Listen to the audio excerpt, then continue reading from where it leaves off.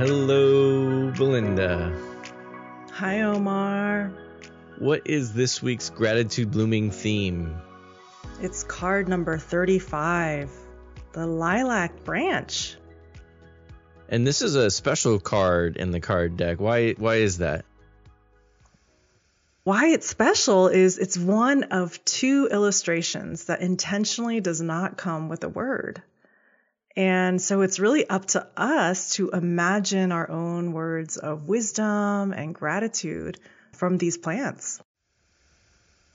The wild card, whenever we hold a gratitude circles, throws people off because it's so much easier to respond to a prompt or a question. And it's always a little bit nerve-wracking when you get the wild card because you're like, okay, now it's on me, and how do I want to interpret it? So I can't wait to hear the story from our artist, Arlene Kim Suda, today, and our conversation with Katrina Spade, who I met at South by Southwest. We were both pitching environmental projects a few years ago. I was working on the Los Angeles River and painting this sort of vision of a new Los Angeles around this 51-mile ecosystem. And Katrina's pitch was about composting human bodies. And I will say I've been in sort of awe of her since. And so it was amazing to reach out to her to hear how her project is coming along. Her company is called Recompose, and she composts dead people and provides funeral services. And it's such a fascinating space and industry, really, that I honestly have not spent a lot of time looking at. And so it's a fascinating conversation, and I think a great way to reflect the lilac as a wild card and really let our imagination unfold. I'm so excited to hear your story, Arlene, for the Lilac Branch, because oftentimes for me, it's this reminder of the winter wildness. Looking at this card in particular and the illustration, it is very much the embodiment of the season that we're in, this hemisphere where everything has been shed and all of that energy in nature is kind of moving down into the earth. So much can be felt but not seen during this time. So Arlene, tell us what is emerging for you around this winter lilac branch. So one of the surprising things that has come up for me when cycling through the themes of the Gratitude Blooming cards for season 2 of the podcast is how the cards provide a way to see how our relationship to these themes change over time. So we first talked about the lilac branch last winter, and here is part of what I wrote back then. When drawing this branch, I felt the thin line between death and life, absence and abundance. What happens when you speed up time and watch autumn lead to winter and then winter to spring and so on. The branch seemed to want me to know that even in the bareness and silence of its season, there is an incredible amount of possibility, life, and beauty still present. When I look back at the year, fast forwarding to now, I feel so much nostalgia. That feeling of beautiful sadness that has come up a lot in our podcasts and gratitude circles. I remember recording the original story and feeling so much gratitude in the moment, being able to be aware of and experience the fullness, the wholeness, the vastness of life without judgment or desire through the reflection that came up with this card. My hope is that this bare branch of the lilac plant, ambiguously dying or full of possibility, will provide a small opening for you to feel the vastness and miracle of life in all its ambiguity. Way to embrace the wild card with the ambiguity, Arlene. I love that. And I also want to just give a quick shout out to all of our new listeners.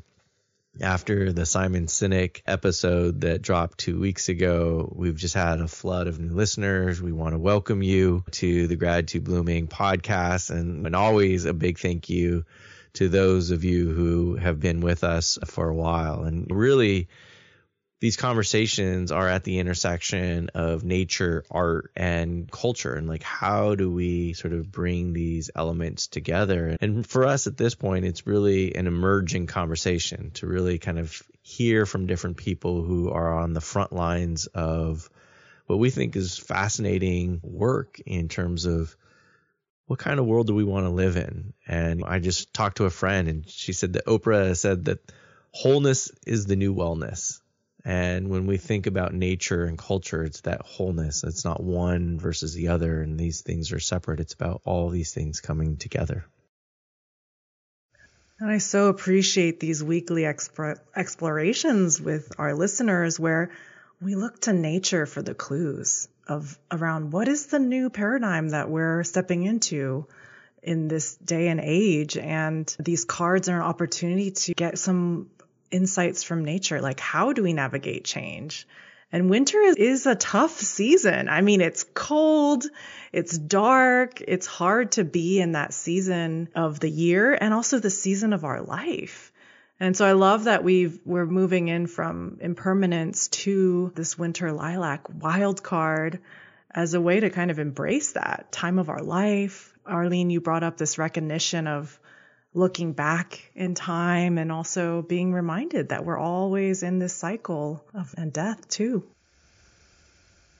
Yeah, you capture that challenge. Like, is this very bare branch dying, or is it just full of this potential and just waiting for spring to blossom? And it's like such a great space of ambiguity. Whether you're an entrepreneur like we are, and you're just like, hey, is this thing, on the ropes, or are we like one step away from releasing something super powerful? And I think all of us in our lives are just constantly navigating this sort of, am I feeling scarcity and fear, or am I feeling abundance and hope? And how do we sometimes like break out of those cycles? My favorite quote, which I've said many times from Brené Brown, is the opposite of scarcity isn't abundance. The opposite of scarcity is enough.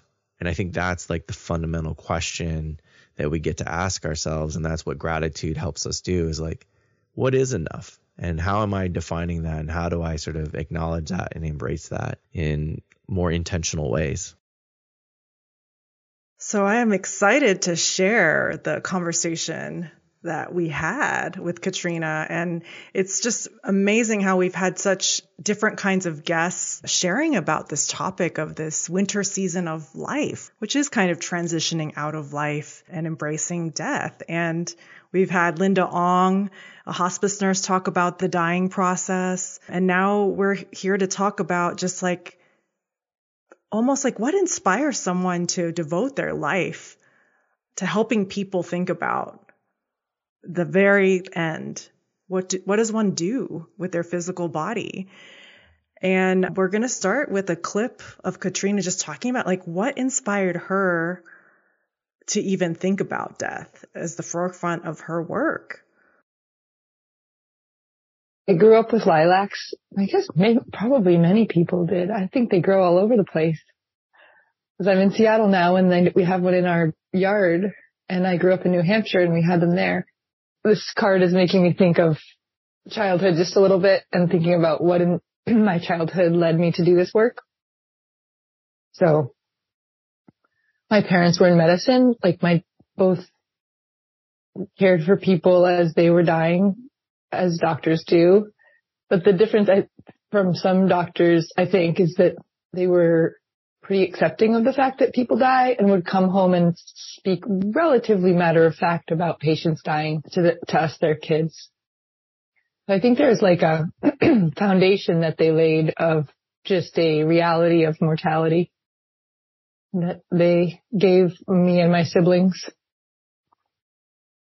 And also it was rural New Hampshire, and they gardened I would like to say that as a young person, I gardened and composted and stuff, but I was like, that is a boring chore that I'm not going to do.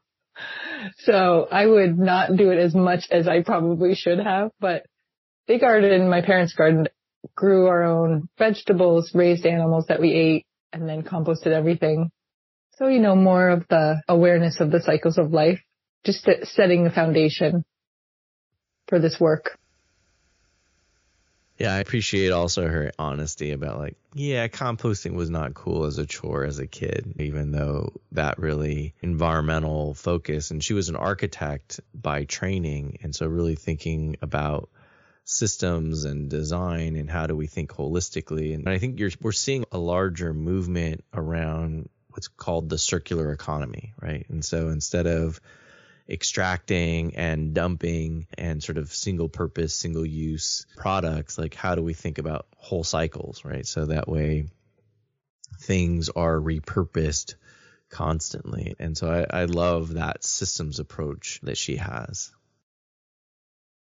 And how she doesn't shy away from thinking about death. It was so matter of fact. And I was fascinated by just what she's noticed collectively, the relationship between death and even winter. I still remember her talking about how winter is the time when people transition most often.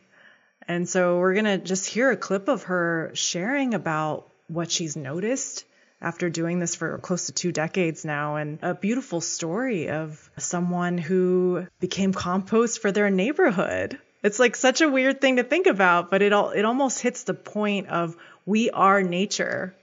We are. That's just what it is. I'm thinking about the fact, which is an interesting one, that more people die in the winter than at other times during the year. And in fact, they die during the holiday season. And I think some of that is biological and physiological, and how we're stressed and maybe not taking the best care of ourselves during that time. But I wonder if some of it's also about that winter time somehow. But there's a real pattern year after year that funeral homes and funeral industry is aware of. In the winter, in fact, next week, we'll have a solstice memorial event where we get to welcome all of the families of the people we've composted over the past year and talk about those cycles. And then we get to hear from each of them, well, in a slideshow fashion, we get to see each of the people that have died and come to us, and then read what the families did with their soil, whether it was donate the soil to conservation land and projects, or grew a grove of trees in their, hometown. Or my favorite story is of a client who, I shouldn't say favorite story, they're all great, but one of my favorite stories is a client, his name was Wayne, and his sister has said we can use his name. And his sister Marie came, and after we turned Wayne's body into this nutrient-rich soil, she came and picked it up. It's a whole cubic yard. It's a pickup truck's worth that we're creating per person. And she brought it home to Wayne's Seattle neighborhood. And all of his neighbors came with buckets, and all of them brought some of Wayne's soil to their gardens. Because Wayne was an avid gardener. And I just love the idea of Wayne's neighbors gardening every morning, say next spring, and thinking of their neighbor and being connected in that way. That's a whole other way to think about legacy, isn't it? I love how Wayne was is going to be part of the soil and fertilizing the whole neighborhood. It's so primal. When I used to work on the Los Angeles River, I would make this joke that we're all drinking dinosaur piss, right? We sometimes we're oh, my water is Fiji water. I have Perrier water. Or I have Arrowhead water. And we make all these distinctions. And it's no, water is just constantly being recycled and repurposed. And there is no distinction in some ways. And so then it's just oh, there is no distinction. It's we came from dust, we returned to dust. And how do we sort of just really embrace that? And I think part of the challenge is obviously death has a whole emotional, psychological kind of element. It's something that oftentimes we don't want to sort of talk about or embrace. And we've recently, with the passing of our producer, Brian, and sharing a little bit of his story on the Impermanence episode that we just released, it's very real. Like, grief is real. But there's also this fascinating business side to it and environmental consequence to how the funeral industry works. So we're going to get an in-depth education on that. How does that industry work? And whoa, it's an industry? Like, I remember thinking like, holy moly, like I didn't even realize that, but it makes so much sense. It's the one thing that we all need, right? Service-wise. And so we're going to start with her talking about what that light bulb moment was to even come to that place of thinking about this industry and what she wanted to do as an entrepreneur to shift that for the environment, for the earth, and for the people. So the foundation was laid for years and years with my family, with the way I grew up. And then the light bulb moment was when I was in graduate school for architecture. So in a design mind, thinking about systems that humans create, not just buildings, but like all of what you see when you look out in a city. Architecture is about that creation of systems and structures and infrastructure. And then I was thinking about mortality because I had turned 30. I thought I was so old. Yes. That's the first time you're like, whoa, age? That's totally. I was like, oh, I'm going to die someday because I just turned 30. And then I had 2 young kids, and one of them was in that like super cute stage. I think he was 2, and he was like, every morning he would be a little older. And I was like, wow, he's growing so fast. He's aging so fast in front of my very eyes. And I was like, oh my God, I too am aging at that rate. Oh no. So anyway, mortality hit me like a ton of bricks, thanks to my kids. And I was in that design mind. And then my friend knew I was circling around these ideas, and she called me and she said, had I heard about the practice that farmers use to compost cows in agriculture, whole cows. And I was like, oh, wow. So that was a light bulb moment for me. And I went home on vacation from school to my parents. I remember like visiting my parents, and I was like, I'm going to make my thesis about composting humans. I'll make a building. I'll design a building in which humans are composted. And my parents were like, sounds great. So I founded Recompose in 2017. So the first few years were about not just, but mostly about telling a story of what we could do. So here's the problem, this toxic, polluting industry, this funeral industry that doesn't hold meaning for lots and lots of us. Okay, that's a problem that's not even very hard to explain. People are like, oh, we get it. Like, the bar is low. We don't like that.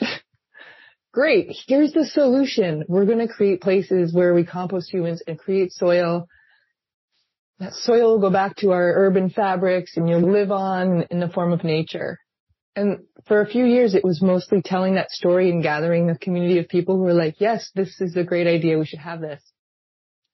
I'd say, broadly speaking, in the middle years, it was, okay, what do we need to do? We need to legalize it. Okay, how do we do that?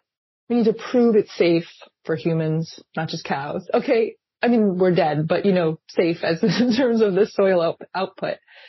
How do we do that? And so that was mostly legal strategy, and then our pilot with the soil sciences biologists and university. And now, as you pointed out, Omar, it's like, okay, you have a team, you have clients who you're serving, you have payroll, you have competitors. But we also have the next goal, which is not making this happen, but it's making it the default for the U.S. instead of cremation. It started with imagination. It wasn't like a business model and legal. It was like building community and like, okay, how do we do this? And recognizing just, the challenge of how much land cemeteries take, and the embalmment process is apparently very toxic, and the sort of chemicals that they use. And so how do we find these healthier alternatives for something that we're all going to have to experience? Like, that's the wild part. And there's 8 billion of us on this planet. And so when you think about that generation after generation, like, this is something that's so fundamental. So if 2.7 million Americans die every year, something has to be done with every one of those bodies. And for a long time, the funeral industry was burying everyone almost everyone in a conventional manner. And when I say conventional, it's embalmed body, wood or metal casket, concrete grave liner buried in the ground with the top, and then a headstone on top, and the upkeep of that cemetery in perpetuity. You get your own plot forever. That is so American hubris to be like, well, we've got lots of land. You can buy this thing forever. Anyway, since 2000, cremation has been the most popular choice in the U.S. So we just hit like this interesting tipping point where fewer and fewer people want to be buried. They don't live near their family plots is a big reason why. They don't want the expense. It's very expensive to be buried in that manner. Or they just don't like the idea of taking up land. Or they're, in like the case in New York City, there isn't any more land for burial. So all of those reasons are leading Americans to be cremated. More than 50% are now cremated. And in 30 years, it's expected that 80% will be cremated. So what I'm getting at is, what does it mean if almost 2.7 million people are being cremated every year, using fossil fuels, emitting particulates, mercury and carbon into the atmosphere? And I truly think anyone for whom cremation is important and meaningful, perhaps because of faith or for some other reason, should have that option. But by and large, people are choosing cremation as a default. So they're choosing a polluting option as a default, not because it's meaningful or connected to their faith. And how much are we talking, Katrina? Like, if I want to be buried versus cremated? Cost-wise? Yeah. So a burial is going to start, it really depends on where you are, but you can't really have one for under $12,000. And if you're in New York City, like, you can't find a plot, but if you paid for one, it'd be like $1 million. So it's very expensive to be buried, and the upselling it can happen in a conventional burial setting where, oh, well, which casket do you want? Those caskets could run, pick a number. They might start at $5,000 and go up from there. Cremation is typically less expensive. In many places, you can find a cremation for $1,000, but the average in the U.S. with the service, sometimes a rental casket or a cremation casket, an urn, is about $6,000. This is something I never thought we'd talk about on the podcast. Like, how Gratitude Blooming got to, like, the cost of a casket is amazing. But these are just these real life conversations I know that I haven't really had in my own family. And so I really appreciate just the chance to sort of think about this, not in a moment of pressure, but in a moment of like, well, how do I want to sort of think about end of life and have some intention around it?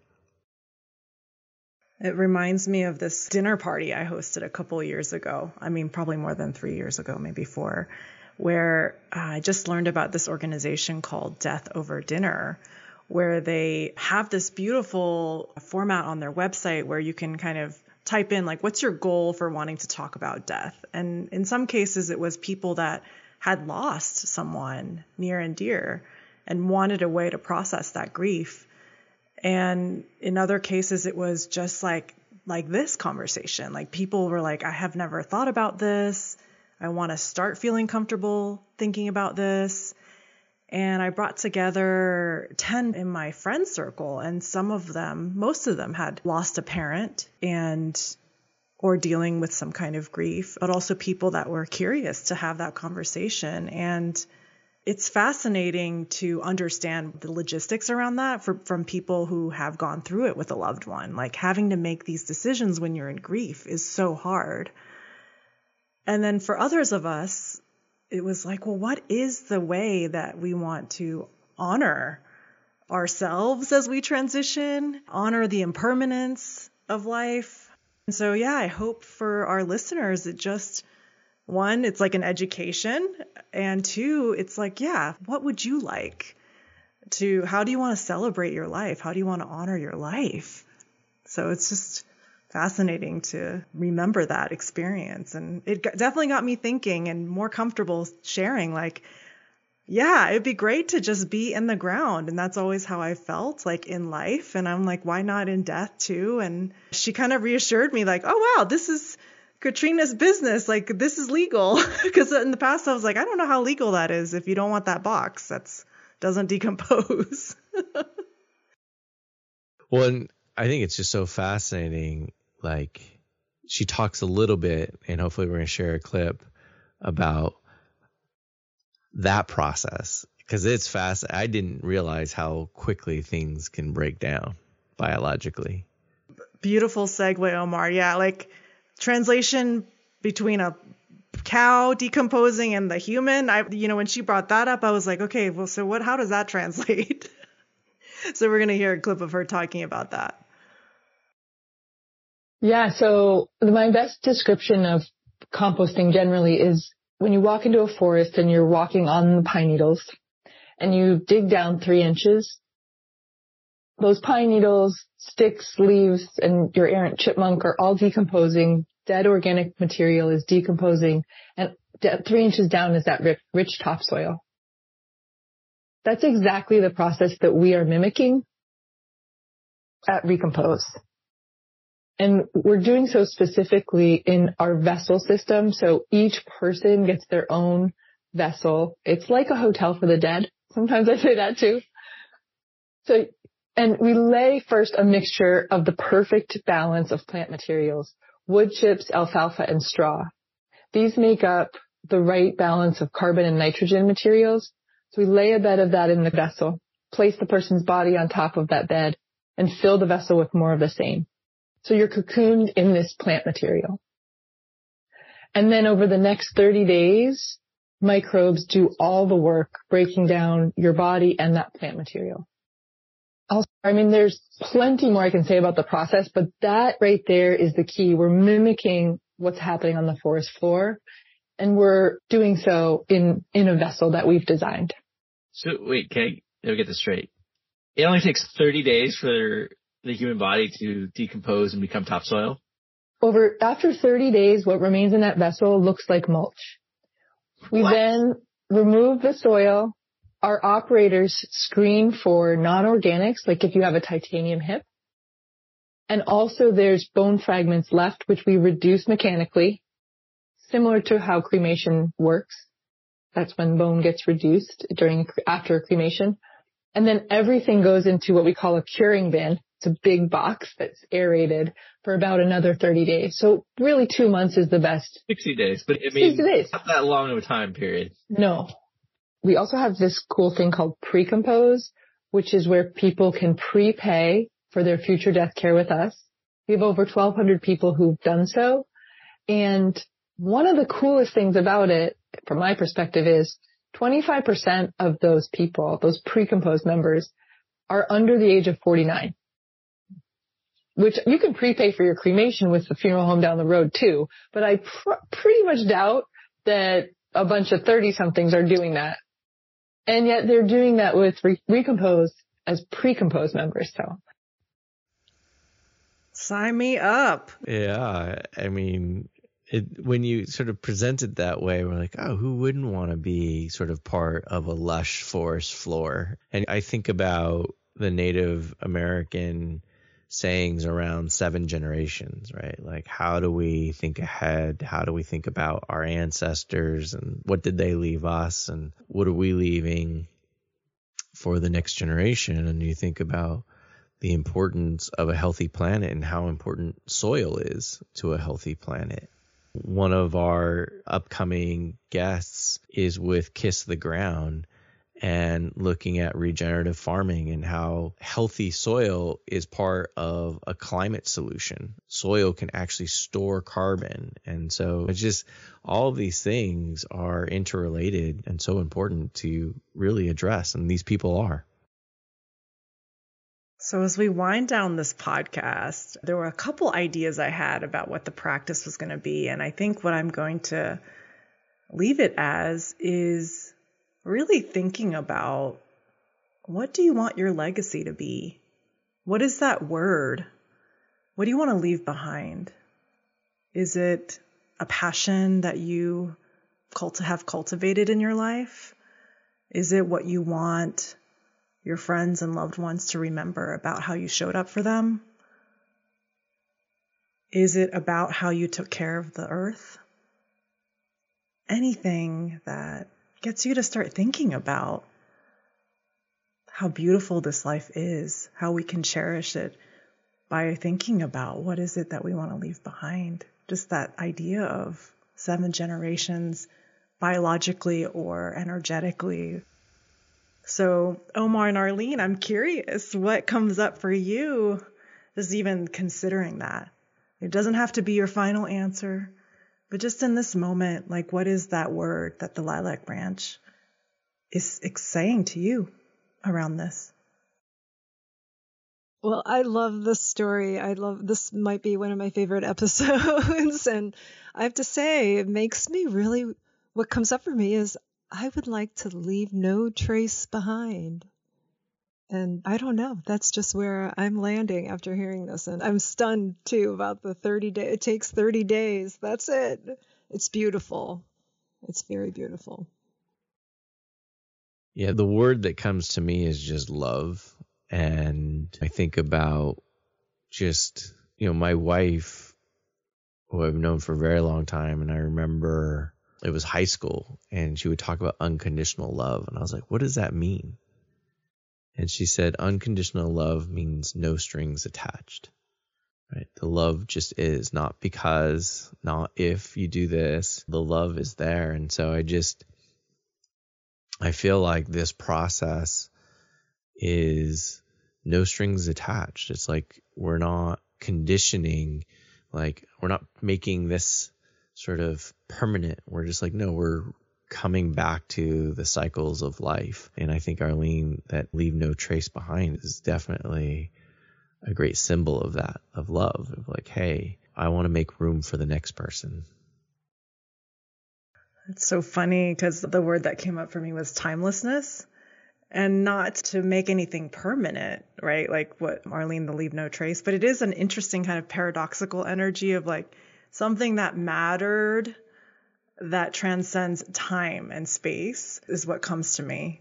So I love that we can have wholeness in our 3 legacies.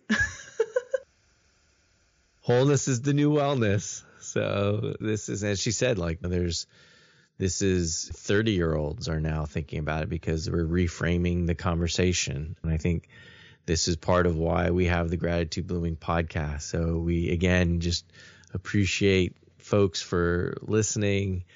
Please give us a review, particularly if on Apple Podcast, anywhere where you listen. We really enjoy holding these unique conversations and look forward to more. Yeah, and if you're interested in getting your own card deck to practice, feel free to go to our shop at gratitudeblooming.com, where you can get the card deck or the new note cards for journaling on each card. Cheers. Wishing you all well. Cheers.